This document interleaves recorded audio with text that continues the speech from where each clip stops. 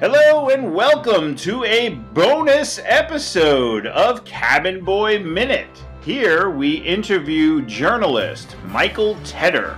Among his many accomplishments, he's best known in the Cabin Boy universe as having authored the December 5th, 2018 Ringer article entitled, "This is Just So Shitty, We Gotta Watch. The Beautiful Inspirational Disaster of Cabin Boy 25 Years Later," where he interviews Chris Elliott, Adam Resnick, Melora Walters, John Worster, Dan the Automator, among others, and puts together a really fine piece of Cabin Boy literature. We truly appreciate him coming on the podcast, so thank you, Michael, and as always, thank you to our fans for listening and helping to reposition Cabin Boy in the annals of time.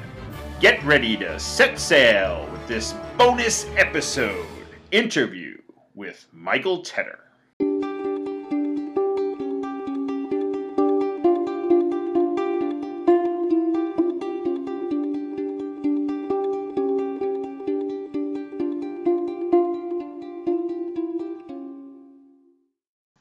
Michael Tedder, thanks for joining us here on Cabin Boy Minute Podcast. Cool. Thank you for having me. It's an honor. Yeah, the honor is certainly all ours. And at the top, I apologize in advance. We're going to attempt to kind of ask you some questions about the Ringer article, if that's all right with you. Totally great. Yeah. And if you just set your expectations like you're being interviewed by a fifth grader for the school newspaper, then you probably have them right where they need to be. So for our audience, can you just kind of tell us a little bit about what you're up to and who you are? Okay. I'm a freelance pop culture journalist. I've written for Esquire, The Ringer, Stereo Gum, Variety, Playboy, places like that. I write about film, music, television.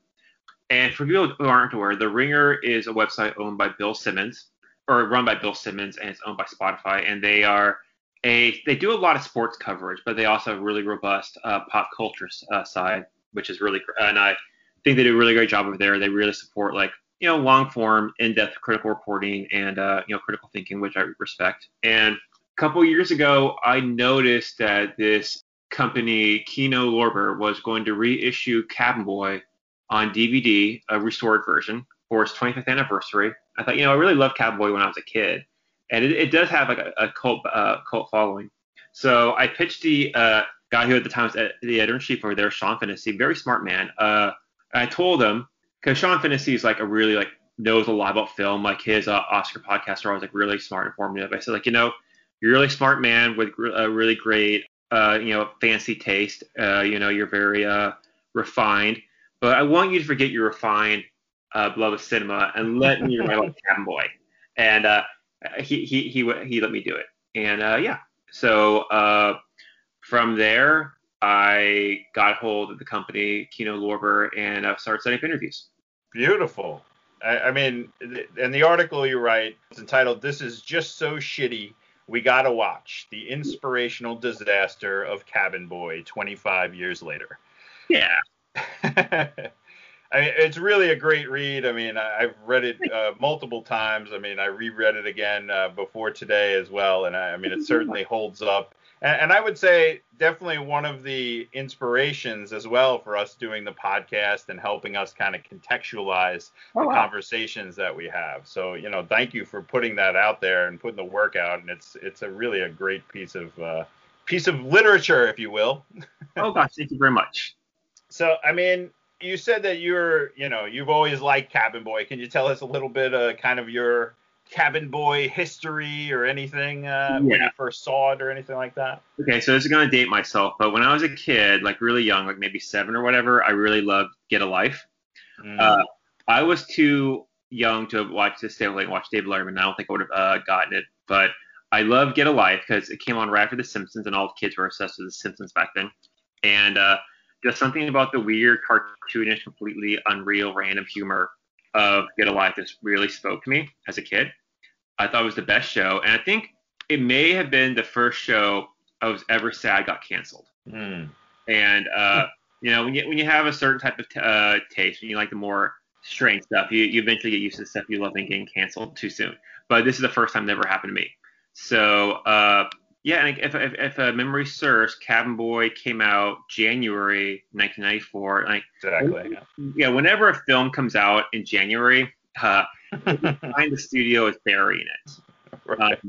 Yeah, so now I'm old. Like, oh yeah, January release. That's not gonna be good whatsoever. But I didn't realize that as a kid. So my mom dropped me and my friend Shimon off, and I laughed through the entire thing. I thought it was great. And then throughout high school, like when I would meet people, I'd make jokes like, "This is how Hula Girl dances," or "These pipes are clean," And but like later, I got older. I started studying film and things of that nature. I realized, oh, this film got really bad reviews. Like people. But then as I got older, I touched upon the piece. I realized, oh, this has actually become kind of like a cultural touchstone for a certain type of comedy fan. Definitely. So, I mean, that's kind of one of the things that we're, going through on the podcast as well. And, we'll touch on some more of the particulars. But, I mean, if you were to kind of sum up either based on your article or your own feelings about Cabin Boy, I mean, what do you think people need to know about the movie Cabin Boy? I think the reason it's kind of endured is it wasn't the first film to be joke after joke where it doesn't have a lot of care for the narrative or whatever, because that's been around since the Marx Brothers or the Zucker Brothers with airplane stuff. But it took that kind of here's a very flimsy story that we know that this is kind of there to serve the jokes, and pushed that to the next level, and just made it so random that it became kind of surreal. And the director Adam Resnick will freely admit that it was his first time directing. He didn't have a strong hand, but it makes it better because it makes it more ramshackle. And you can kind of see the seams, and it's kind of a scratchy rock punk song where it's yeah, the production's not great. It's kind of noisy, but that's what makes it beautiful. The Shaggy Dog quality was really endearing. Definitely. I mean, one of the interesting things that we found, because I mean, as we're realizing ourselves, we're probably some of the people in the world that have done the deepest dive in Cabin Boy. I'll wear that proudly now, having recorded so many hours of this podcast. But we find that there really actually is a lot more behind it, because I have one of the early drafts of the screenplay as well. So we get to see a lot of the things that were cut out from the movie, that kind of through line that makes it less of a Shaggy Dog, I guess. Yeah. And we're left with the kind of edited version of Magic. But it's just interesting that there really was a lot more thought put into it than it seems for, just kind of the reputation it has, Oh, yeah, remind me, what were some of the things that were cut again? Well, just a through line of the story. I mean, at the beginning, there's the quote about, nothing so liberates the heart as when a fool awakes from his folly. Yeah.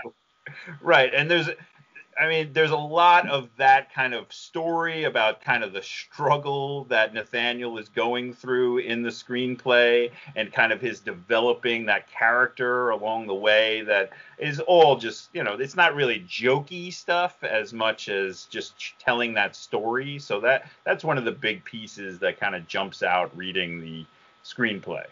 Yeah. I didn't read the original screenplay, so you got one up for me. Oh, well, it's not a competition.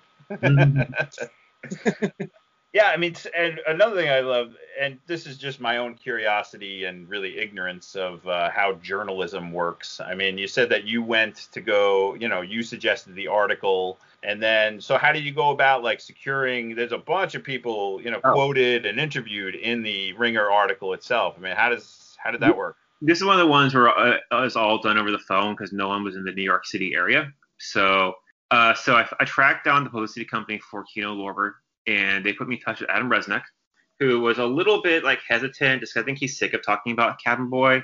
He's he's written a book, he's written some other screenplays, he's a really smart guy, and he's definitely a cool hip dude with refined comedy taste. I think he's he's kind of embarrassed. He's mostly known for this, but we did a pre-interview, and he kind of warmed with the idea of talking to me. We did 2 long interviews. And then he said, I'll reach out to see if Chris Elliott will talk to you. because they're still friends, but Chris Elliott doesn't like do a lot of interviews these days. But yeah. And then I talked to Chris, and he was very open. He said, like, yeah, you got a lot out of me. Like, I wasn't planning on talking about it. And then from there, if you're a journalist, you can sign up for a service called Who Represents, or if you look at it online, it also reads as Whore Presence. From there, you can kind of like sign in and find the publicist or agent for various celebrities.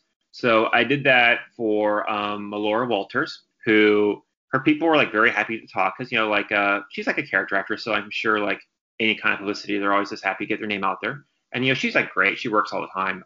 And, you know, I cover music a lot. So John Worster, who I talked to because I knew like he was a big fan, Sharpling Worster, he got to get on your show in these days. Like he is in a lot of like indie rock bands. He's in Superchunk, the Mountain Goats, and the Bob Mould Band. All of them were on Merge Records, who I've worked with for a lot of stuff. So that was an easy interview set up. He was great to talk with. And then Dan the Automator, I also just on his publicist, like the Googling. Right. Handsome Boy Modeling School. Right? Yeah, classic album.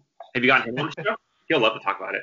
No, we haven't. I mean, you know, we're kind of just a couple of dudes doing a podcast, and all this Hollywood stuff is kind of new to us. So, but yeah, I mean, we would love to. I mean, really, I've reached out like on Twitter, happenstance, like this kind of stuff that, you know, you reached out and we've hooked it up. But yeah, I mean, we'd love to have any of these people on to talk about it because we love it. Mm-hmm.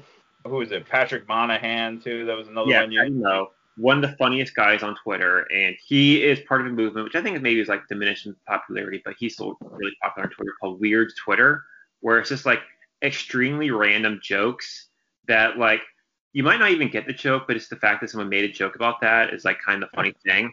Like a lot of it is he'll joke about the video game character Waluigi, who is an evil version of Luigi. He jokes about it a lot, and I think the joke is like, why do you care about this stupid random thing? And like that's what makes it funny.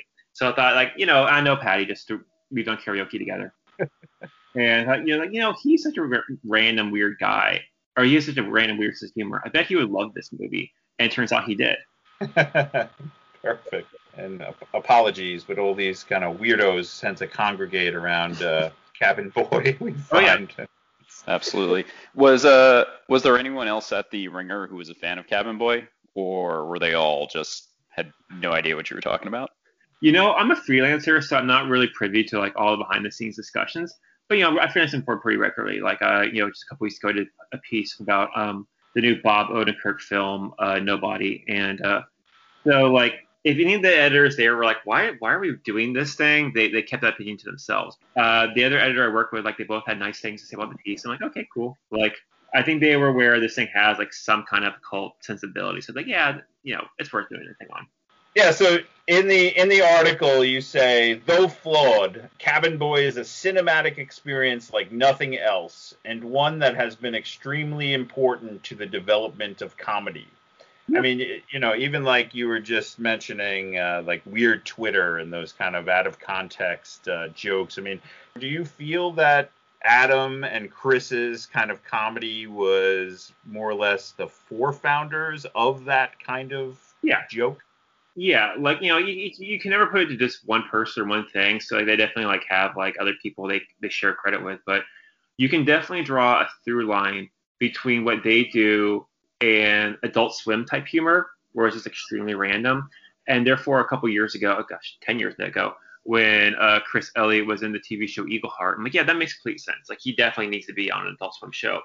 And I find it strange that those two, that Adam and Chris, haven't like done a show together for Adult Swim. Like, they've mentioned before, like, they both work. Like, if I could redo one thing about the article now, I would have paid a little more attention to Schitt's Creek, because I wasn't watching it at the time. But I enjoy the show now. But at the time, like, it was just still kind of an under the radar show. Now it became like a huge Emmy-winning like pop culture juggernaut. Partly because people just wanted something like very like friendly and warm-hearted to watch during the pandemic. And I would point out that, oh yeah, like the fact that Chris Elliott was on this pop culture phenomenon, Schitt's Creek, was kind of like a comeback for him. And I'm sure because of that, like, he will like, I don't know if he'll star in his own sitcom, but he's going to keep working off of that. Like, I'm sure he'll be like popping up a lot more because of that. But you know, and like Adam like writes for TV shows, but like he mentioned once that, yeah, whenever like in the 90s they like take meetings together, people are like, absolutely not the Cabin Boy. But I figure like there's now enough like pop cultural lore and like so many outlets that need content. I'm surprised those two haven't done something together yet, but I bet it'll happen one of these days because they're still really good friends. In your article, you say that Chris and Adam, they kind of both admit that this was a tough period in their life, Cabin Boy, which makes it hard for them to enjoy the cult status of the film. And like, I don't know, we take it on in Cabin Boy Minute as like a personal mission to try and rebrand and get the. I know it's a futile attempt, likely, but that doesn't stop us from doing it. To, not only get the fan base together, but motivated to repaint the movie for Adam and Chris, even if that's all that comes out of this. That they not only know that people love it, but to the extent that we love it, Yeah. I think they realize now that there are fans for it. They just like, and Adam even said, like, I don't know if I wasn't involved in the movie, if I watched it, if I would like it, and I think I wouldn't. Because I don't really know what people like about it. And I tried to explain to him, but he's just too close to it. But he's flattered that people care about it. But, like, at the same time, he was aware that, like, even at the time, it found some weirdos. Like, a story he told me that didn't make it, got it out for whatever reason, was, like, Courtney Love randomly met him and told him that Kurt Cobain loved that film. Which, yeah, Kurt Cobain was kind of known to be somewhat of a goofball at times, so it makes sense to me. Definitely. Any other kind of stories that jump out that maybe hit the cutting room floor that didn't make it into the article? Trying to think what else. Nothing. It's just one of the things, like, they always try to like make the piece as tight as possible, so like some digressions get cut. But like one thing I theorized was, okay, so this is just my conjecture. So Tim Burton was originally going to make the film, and like he was going to make it after Batman Returns. So he wanted to return to like his roots, making like weird oddball comedies. And my theory at the time was like, okay, so this is after Paul Reubens had been arrested for public exposure. And so at that point, Paul Reubens was very toxic. So maybe he's like, okay, so I can't make another Pee Wee Herman film. Who's another like idiot boy man child? And I think, and then he loved Get a Life because that's a good idiot man boy child.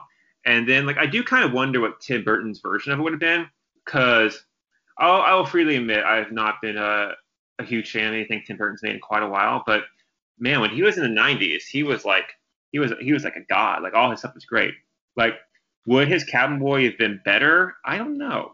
Because I feel like it might have been more professional and more put together and maybe technically a better movie, but maybe not as weird. Yeah, I mean, it's definitely something we explore in our podcast.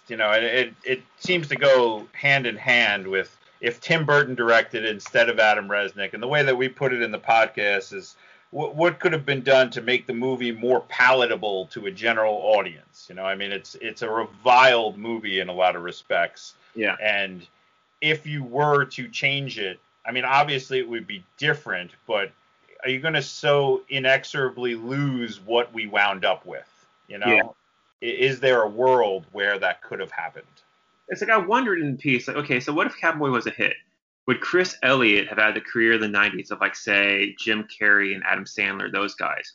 Or is Chris Elliott just too, at his core, of a provocateur guy who's just a little too weird for mass consumption, and his natural level, I say as a love, is like as a cult star? I think probably as a cult star, but I don't know. Could be wrong. Yeah, I mean, you say in the article, so I'm quoting you here, it says, perhaps Elliot and his friend were always just too strange, too eager to provoke rather than please the audience, too dedicated to the unsafe choice to become bona fide superstars. Yeah. And, I mean, do we think that's the case? I mean, that they they're so into their own kind of inside jokes and that they really don't care, and that's part of the joy of watching them. And I know you strike on this as well. It's kind of with them, you feel like you're on the inside of the inside joke, Yeah. And like I think the context of one thing that's good to keep in mind is, okay, today with so many streaming outlets, so many entertainment options, it's easier for a place like Netflix or HBO Max or whatever. It's like, okay, we will give a small amount of money to this one filmmaker who will make something that's like going to baffle most of the audience, but the people who love it will really love it. That's where we get stuff like, I don't know, Nathan For You or How to with John Wilson or like all kinds of stuff. I love those too, by the way, that you mentioned. Yeah, I did too. But back in the 90s, like, you had cable, but you didn't have, it's still like fairly kind of limited. And you had like the movie theater. It's like, okay, so we need to make things for the broadest possible audience. And, there were niche things here and there, but something that defiantly weird wouldn't have get made on purpose. It would have had to get made by accident. Which, I mean, essentially is the Tim Burton story, right? I mean, that was the accelerant and that propelled it forward and kept it alight, if you will. Yeah, because back then, like, Tim Burton was having hit after hit. So, like, okay, so Tim Burton wants to make a comedy. And then once he dropped out, like, the script had been written, people had been cast, it was ready to go. It's like they couldn't really stop production without, like, losing a lot of money. And he just recommended Adam, and people are like, okay, well, Tim Burton thinks this is a good idea, and sure. So, right, why not? Yeah. And I mean, another interesting thing from your article is that Adam says that the movie is not hacky like a Pauly Shore movie, right? I mean, this is something that really seems to get at him. That it was called hacky. So, I mean, what we try to explore is if the movie's not hacky, what is it then? If, like, say a Pauly Shore movie, one of his many hits, Biodome, In the Army Now, etc., are considered hacky, what is Cabin Boy then? Like, and people can like what they want, and there are things I like. They're probably like, lowbrow and stupid. So I'm not like attacking anyone's taste if you like Biodome or whatever.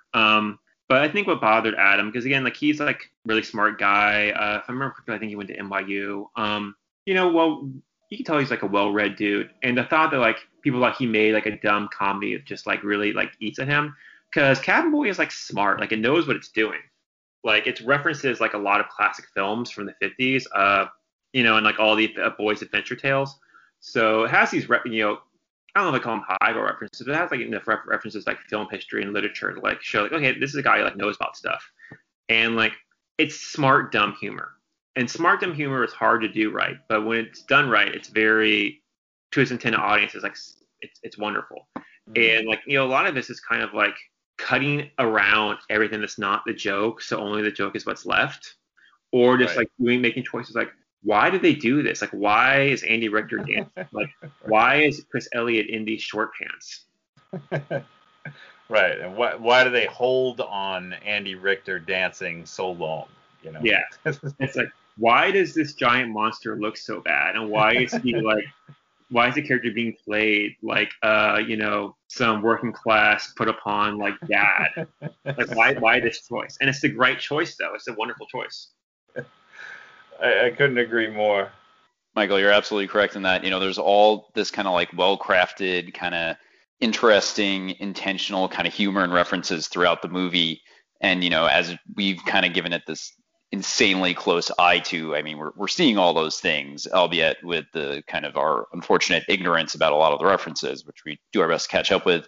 But I also wonder that what happened to the movie in the editing process. Like, that's the other aspect of it where it seemed like Adam lost some control there. Yeah, they just cut it down. It's basically, okay, so legally, contractually, the shortest a movie can be is 80 minutes. Anything other than that is considered a short film. And is that it? Wikipedia is 81 minutes. So the studio basically put out as little of the movie as possible. That's funny, yeah, because it's exactly 80 minutes. Yeah. Which works out for us because we only have 80 podcasts that we have to do. Yeah, like, me and my friends like to do bad movie nights. And usually whenever, like, we sit around, drink some wine, make fun of it. And usually whenever a movie is like 80 minutes long, that's a good sign. That's really terrible. Right. Yeah, I mean, in the commentary, they talk about this. You just mentioned this. And I know even in your article, you refer to Tim Heidecker, the Adult Swim guy, as Dadaist. Mm-hmm. So, I mean, we started to kind of make connections with this Dadaism and surrealism with Cabin Boy, directly, and start trying to look at it through the lens of like one of those artistic movements. And I mean, ultimately, we decided that it's best not to evaluate Cabin Boy as a movie and more so as art. Because when you do that, you kind of allow it to breathe and drop more of the expectations and can appreciate it for like its thing in itself. So, I mean, what do you make of that? Like, you definitely have to be on its own wavelength. you have to come to it. It's not gonna come to you. It's not an audience pleaser. But if you can get on this weird little what is this doing and why, it's amazing. Like I thought it held up beautifully when I rewatched it. Like this is even funnier than when I was a kid. I mean, I agree. Like, look, we sit down and watch 1 minute at a time, and over and over again, finding every little detail. And I mean, there's so much in there too that makes me laugh even harder when I'm really looking at what's going on in the background. And furthermore, finding all these connections. I mean, there's that anachronistic, tone of it where we're not sure what what time period it was in. But most of it points to the 1930s. And when I tell you there's dozens of 1930 specific references, just props and things like that in the movie, it blows my mind. It's almost like every week there's some new 1930s. For example, there's a dartboard on a back wall sitting there, and it was made in 1931. They mention fudgesicles, which were released in 1933. It's all these little things. Now that could just be maybe a very good prop department in the movie studio or something, but it's just those little details. Like, wow, like somebody really put effort into this. Yeah, people worked hard on the film. No.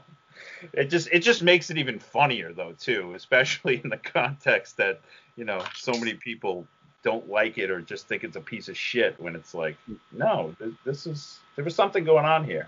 Like I mentioned, like I do the bad movie nights with my friends, and like one thing I've just learned is like no one sets out to make a bad movie. Like everyone thinks they're going to make something good. Everyone like works hard, they care about it. Like there's people, okay, there are some films that clear like no thought was put into this. It's just a money grab. But lots of films like were made from a deep place of appreciation for the form, and just something went wrong. And in this case, it went wrong in the best way possible. Right. I mean, and taking that step further, when you interviewed Melora Walters, she's quoted as saying, Chris Elliott's character, he's on kind of a Joseph Campbell's hero's journey, which on its surface may sound absurd, right? With respect to Cabin Boy, but in fairness, this kind of closer look, it does carry a little bit more weight. I don't know if we're just in too deep that we're also making those connections, but it is like the Joseph Campbell journey is kind of like from immaturity to maturity, from boyhood to manhood, from striking onto the world and becoming a leader, and like that's the arc he follows. Like that's like arc of like a lot of films. It's completely like when she said that, I was like, oh wow. Like, it's like telling people about the film. I'm gonna write a Cowboy. It's like, why are you writing about that? Because no, so it's a film with some stuff going on. And when she said that, like, yeah, she gets it. She understands how important this film is. And but yeah, like, it's just so funny to me, like, that Melora Walters is in this, because like okay, so obviously I saw the film, but then later, like, I loved her in Magnolia. I loved her in Boogie Nights. She was great in the HBO series Big Love. Like, she's a great dramatic actress. So, like, the fact that she was in this silly film early in her career is just, like, amazing to me. Yeah, and she's great. And, they, on the commentary, they say how she was the only one that could have played that part. And, I kind of agree with that. Yeah. Yeah, one of the points they make in the commentary is that if they made the movie nowadays, you wouldn't have all these character actors filling all these roles. It would all be various types of young comedians and what have you. And that aspect of it where you've got like, Rich Brinkley, Melora Walters, Russ Tamblyn, like all these folks in there who are all, highly talented and have done all this dramatic work. Yeah. Playing the straights to Chris Elliott's ridiculous person. I mean, it's a beautiful combination. Yeah. Well, here's another thing that got cut out of the art for this for time.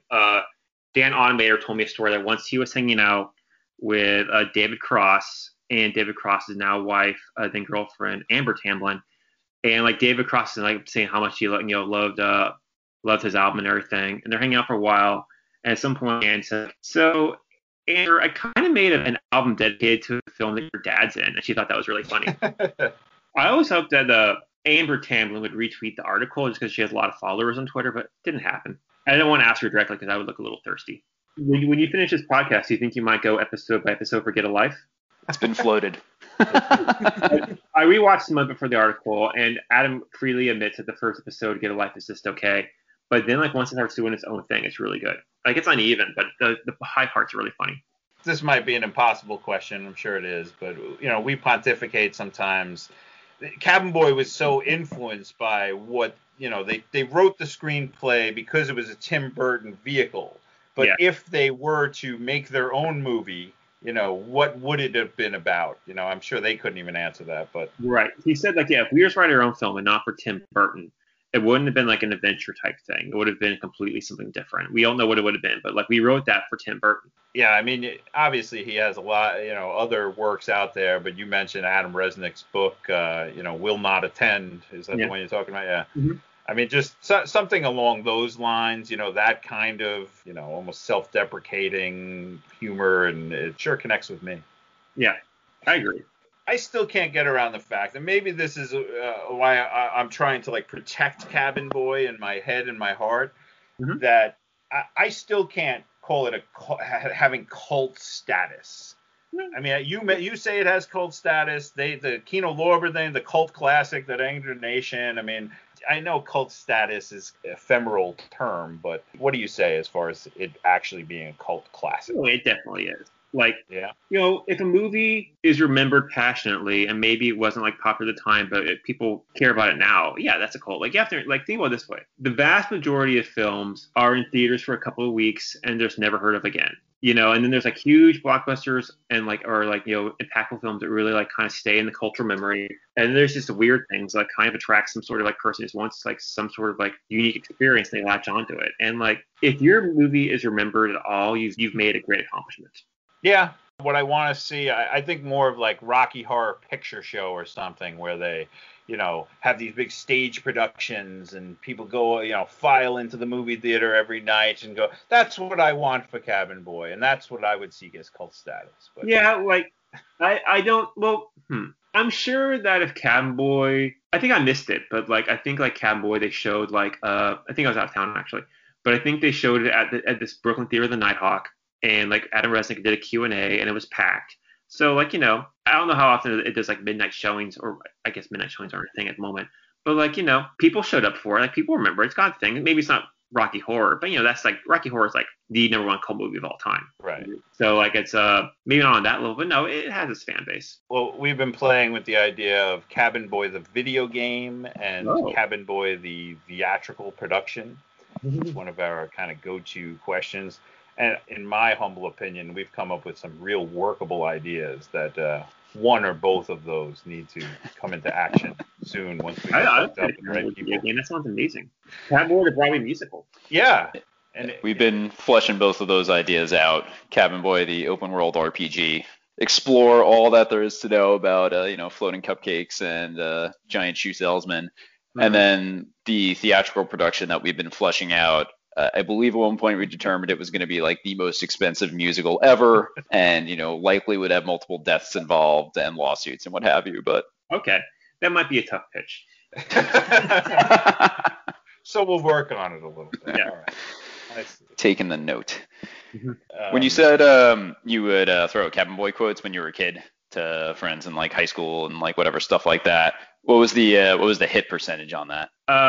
Amongst my close friends, pretty high, and then amongst like just regular people, I guess normal people, top popular people, very low, very very low. I definitely remember like later on. Yeah, I definitely remember when Handsome Boy Modeling School came out, and I was like, Handsome Boy Modeling School, where do I know that name from? And then I was reading the magazine article about it. I was like, oh, I remember Get a Life. And then when Dan the Automator dropped like the solo album, like, hey, want to buy a monkey? I was like, Cabin Boy right there. Yeah. When that came out, it was like Nathaniel Mayweather. Like, oh, this guy gets it. Awesome. Dan the Automator knows what's up. I know you're a big music guy. Like, is there a band or an album or something that would most represent the Cabin Boy experience? Good question. Hard to say, but I guess I just do kind of have to go back to like John Wurster, because like the comedy duo Sharpling and Wurster are like, they're like the best radio comedy thing of like, the 90s and 2000s, and they're still really good.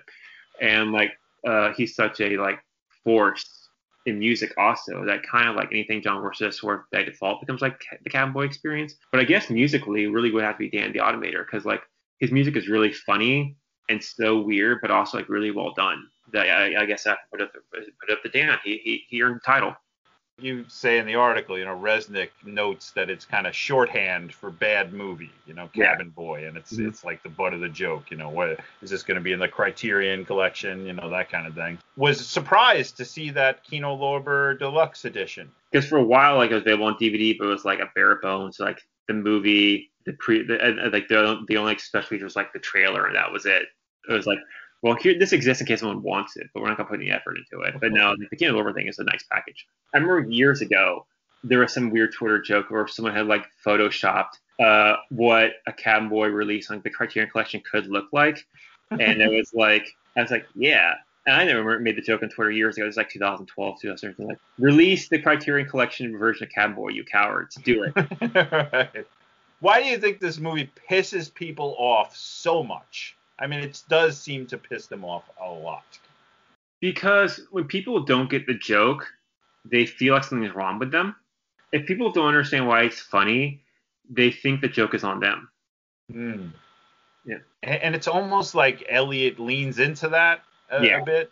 And, like, I think some people, they just find Chris Elliott off-putting because, like, he starts off the film, like, being this really obnoxious rich kid. And then, like, is such an idiot that they don't really give him a lot of redeeming characteristics until the end. Right. And if it was a more professional like Hollywood endeavor, they would have given like some sort of redeeming qualities at the very beginning. So we wouldn't think he's a complete like brat, but they didn't bother to do that. Yeah, it was one of the kind of like inversions of the hero's journey thing they have there, where it's like, here's your hero, he sucks. Yeah, yeah.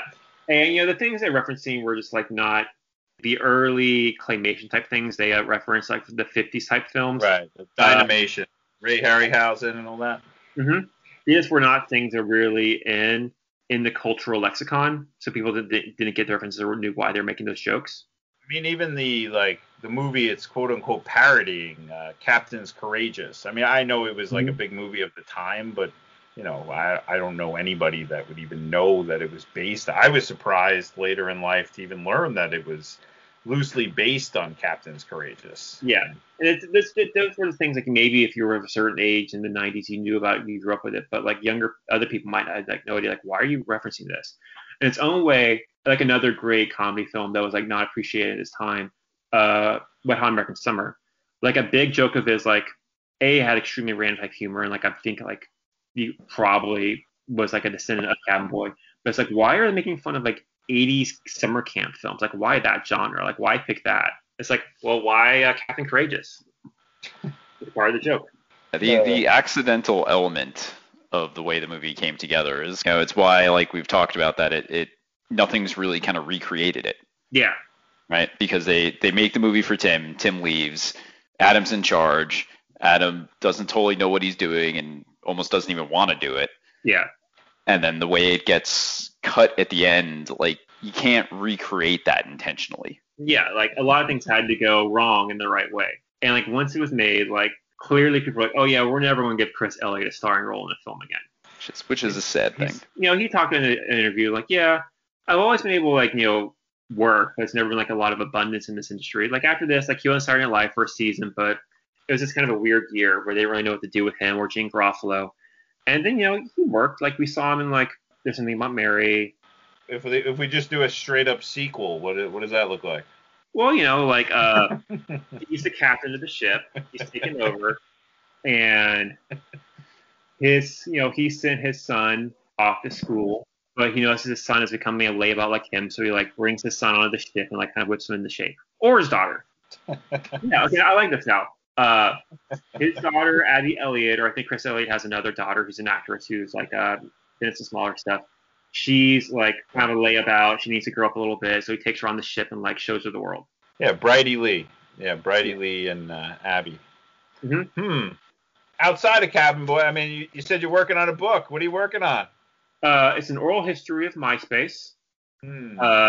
So both about like how it went on behind the scenes of the website, but more about like the music culture and music fandom with that era. So I've talked to like a lot of the bands of the pop punk emo world, like this band Thursday, Daft Confessional. I've talked to that guy. I'm trying to get Fall Out Boy, Michael Romance, but I've also talked to like other people. It's not just emo. Like talked to Little John, the rapper. I've talked to Far East Movement. I've talked to a lot of indie rock bands that kind of blew up off the website, like this band Cloud Nothings and this band Clap Your Hands Say Yes. So if you love music at the time, hopefully you'll find something to love.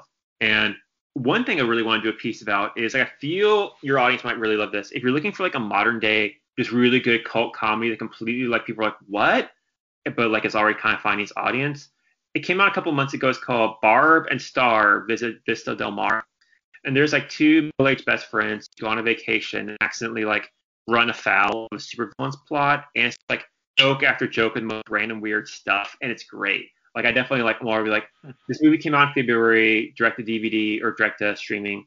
And it's already coming like this kind of touchstone on Twitter. And I don't want to, I'm going to pitch The Ringer on it because like this already has like a following now. Oh, that's great. Definitely check that out. If the people are like looking for that next random weird cult movie to get into, that's the one. Or at least comedy. I've heard there's been a big cult following now about this horror film called The Empty Man, which I haven't watched yet, but I hear that one's also like on film Twitter really starting to get a passionate base. So I need to get on that. Nice. Quick question before you go. What'd you think of the Ska Dreams album that Rosenstock just dropped? Oh, I loved it. Yeah, I thought it was great. It's inspired me because I like to make my contrarian arguments. So like I'm going to pitch somewhere. It's like, ska was good. Like overall, ska and ska punk was a good musical movement because like it was very energetic. All of the bands had, not to get political, but all the bands had like a pretty like progressive worldview. Ska was based around racial inclusivity and standing against racism and hatred, which is like more relevant than it's ever been. Plus, like, the My Boss Tones in those bands, those guys worked hard. Like they were up there, they were sweating, they had a guy dancing, they were there to entertain you. They put their back into it. There's no aloof coolness, and that's a very admirable thing. So I think the fact that Jeff Rosenstock made the argument like, yeah, ska is good. Like, yeah, ska is good. So I'm gonna try to see if I can get that place. You never know. Like some publication will be like, sure, why not? This will get shared. Or they'll be like, what? Why do you pitch this dumb stuff? Because you never know. Well, again, start rallying the ska and cabin boy audience from the depths, right? Yeah. What's that crossover? All 17 people? I'm sure it's at least 20.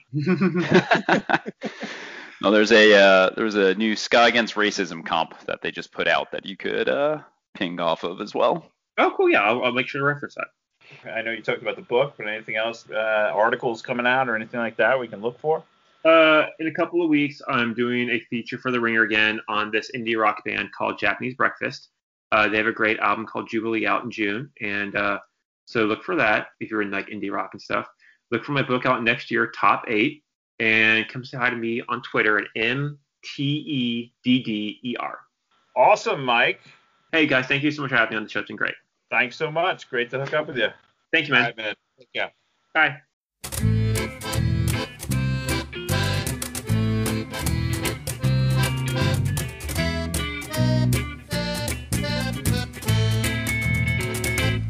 Thank you again for joining us on Cabin Boy Minute. Please help spread the word, tell your friends about us, and rate and subscribe on your podcast medium of choice. Check out our episode notes where you can find calls to action, details on how to support the pod or leave us a message. Or find us on Twitter at CabinBoyMinute. We look forward to joining you again next week. Bon voyage!